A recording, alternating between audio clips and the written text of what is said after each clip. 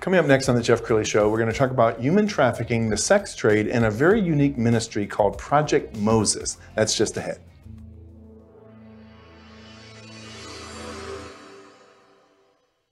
Many are predicting that the worst is yet to come, which is unfortunate, said one person here.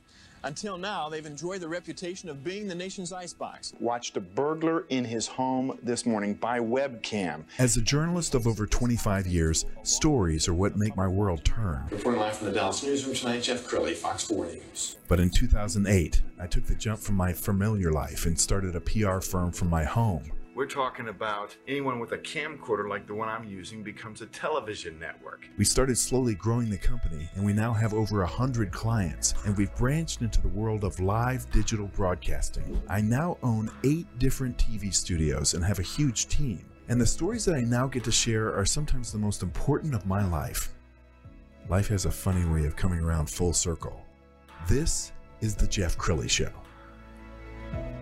Well, there is a global crisis going on right now related to the sex trade, human trafficking, pornography. Even these days, a teenager can get it on their cell phone.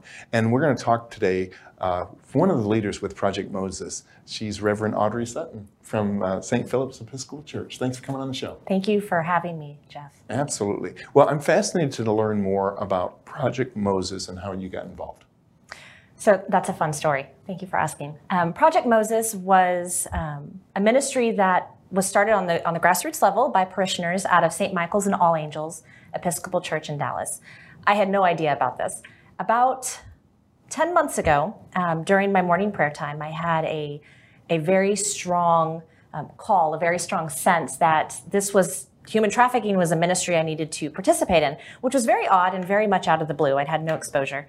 I walked in, asked my colleagues to pray for me, and I was immediately put in touch with Mark and Terry Demler, sort of just as coaches to talk. I'd reached out to them, hadn't heard back yet. By the end of that day, I had received a phone call from a parishioner asking if we did this ministry and connected with another person who has a spouse that wanted to participate. So at the end of 24 hours, we had 3 people that wanted to do this ministry. I found that very suspicious in a good way. So I began making phone calls. I met with the Demlers, and things just began to evolve.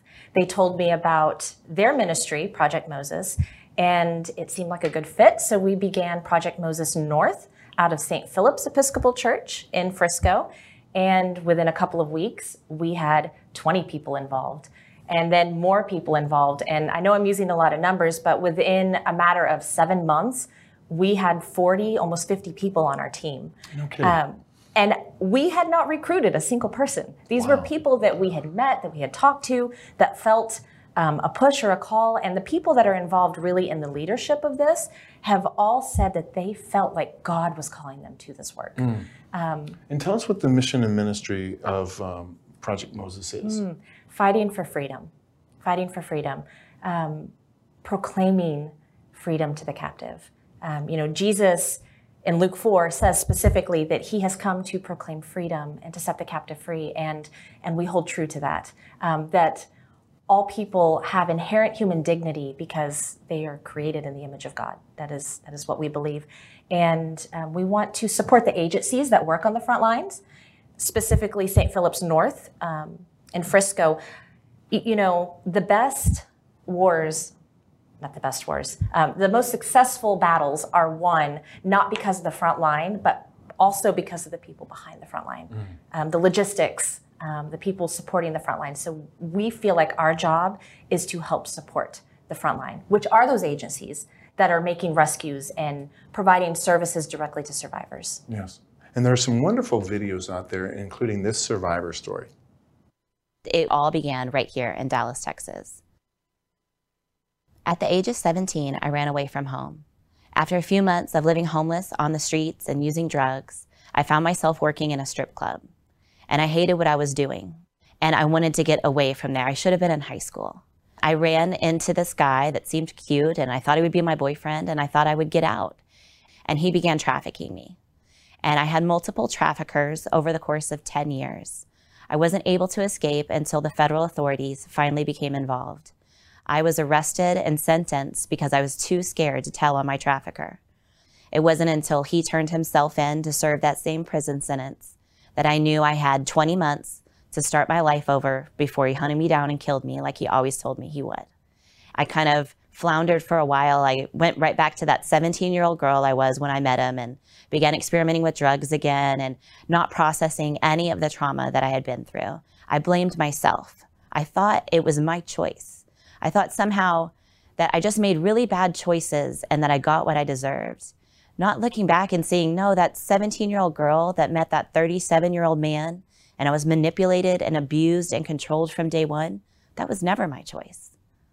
It wasn't until I became pregnant in 2011 that I finally realized I needed to change my life.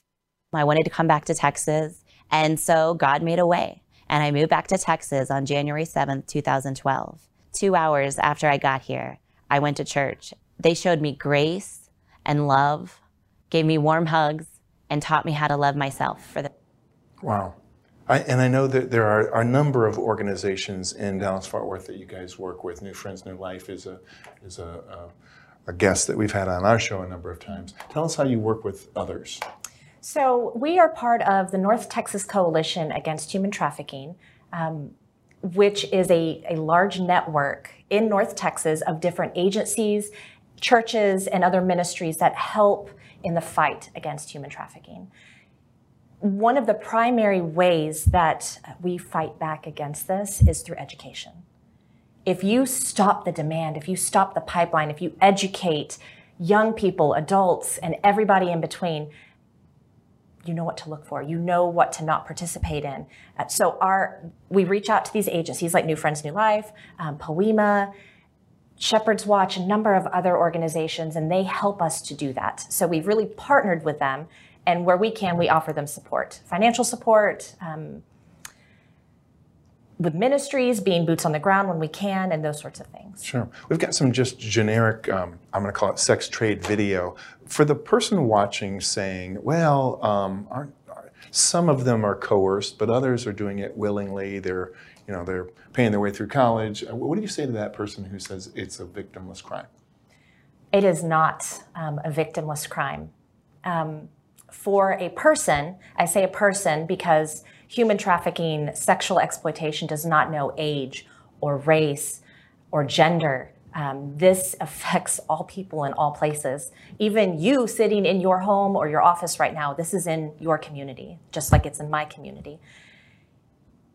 If somebody is already in a place, if a person is in a place where they are being sexually exploited or participating in the sex trade, their human dignity has already been compromised.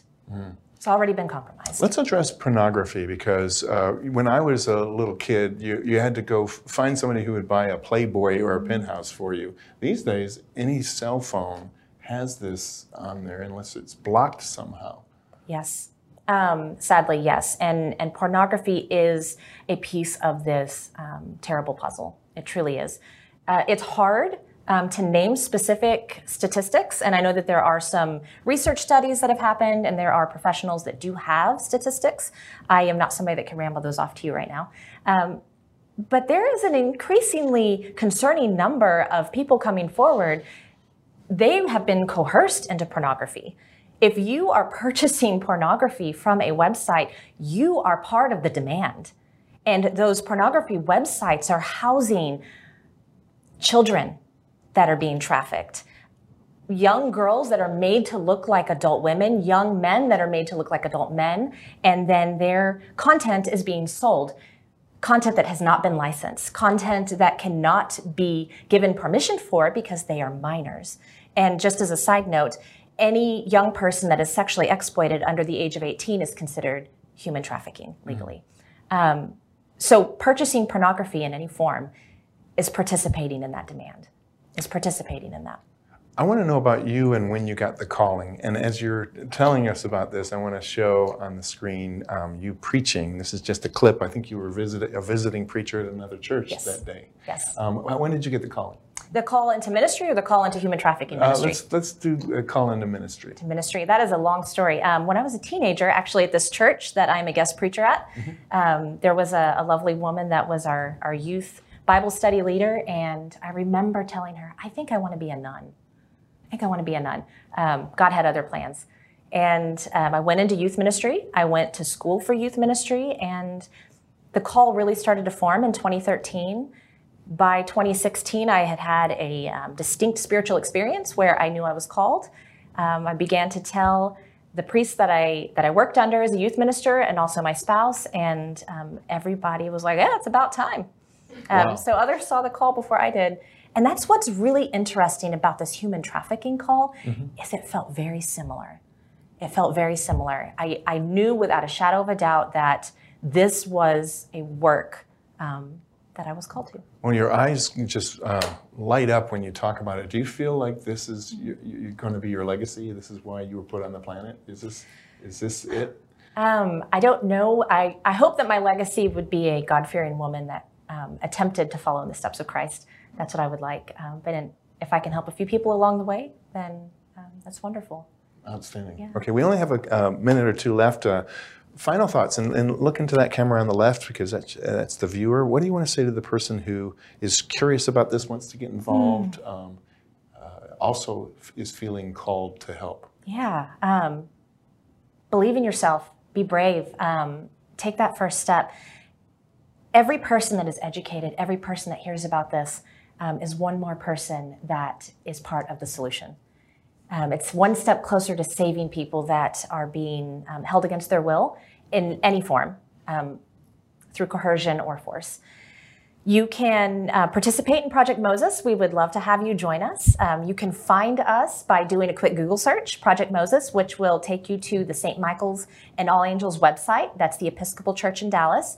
Or you can go to stphillipsfrisco.org, which is our Episcopal Church in Frisco. Go to the Missions tab and find Project Moses under that tab. Outstanding. Reverend Sutton, thanks for coming on the show. We're going to end with the website one more time, which is stphillipsfrisco.org. Appreciate you coming on the show. Thank you. That's it for now. We'll see you next time.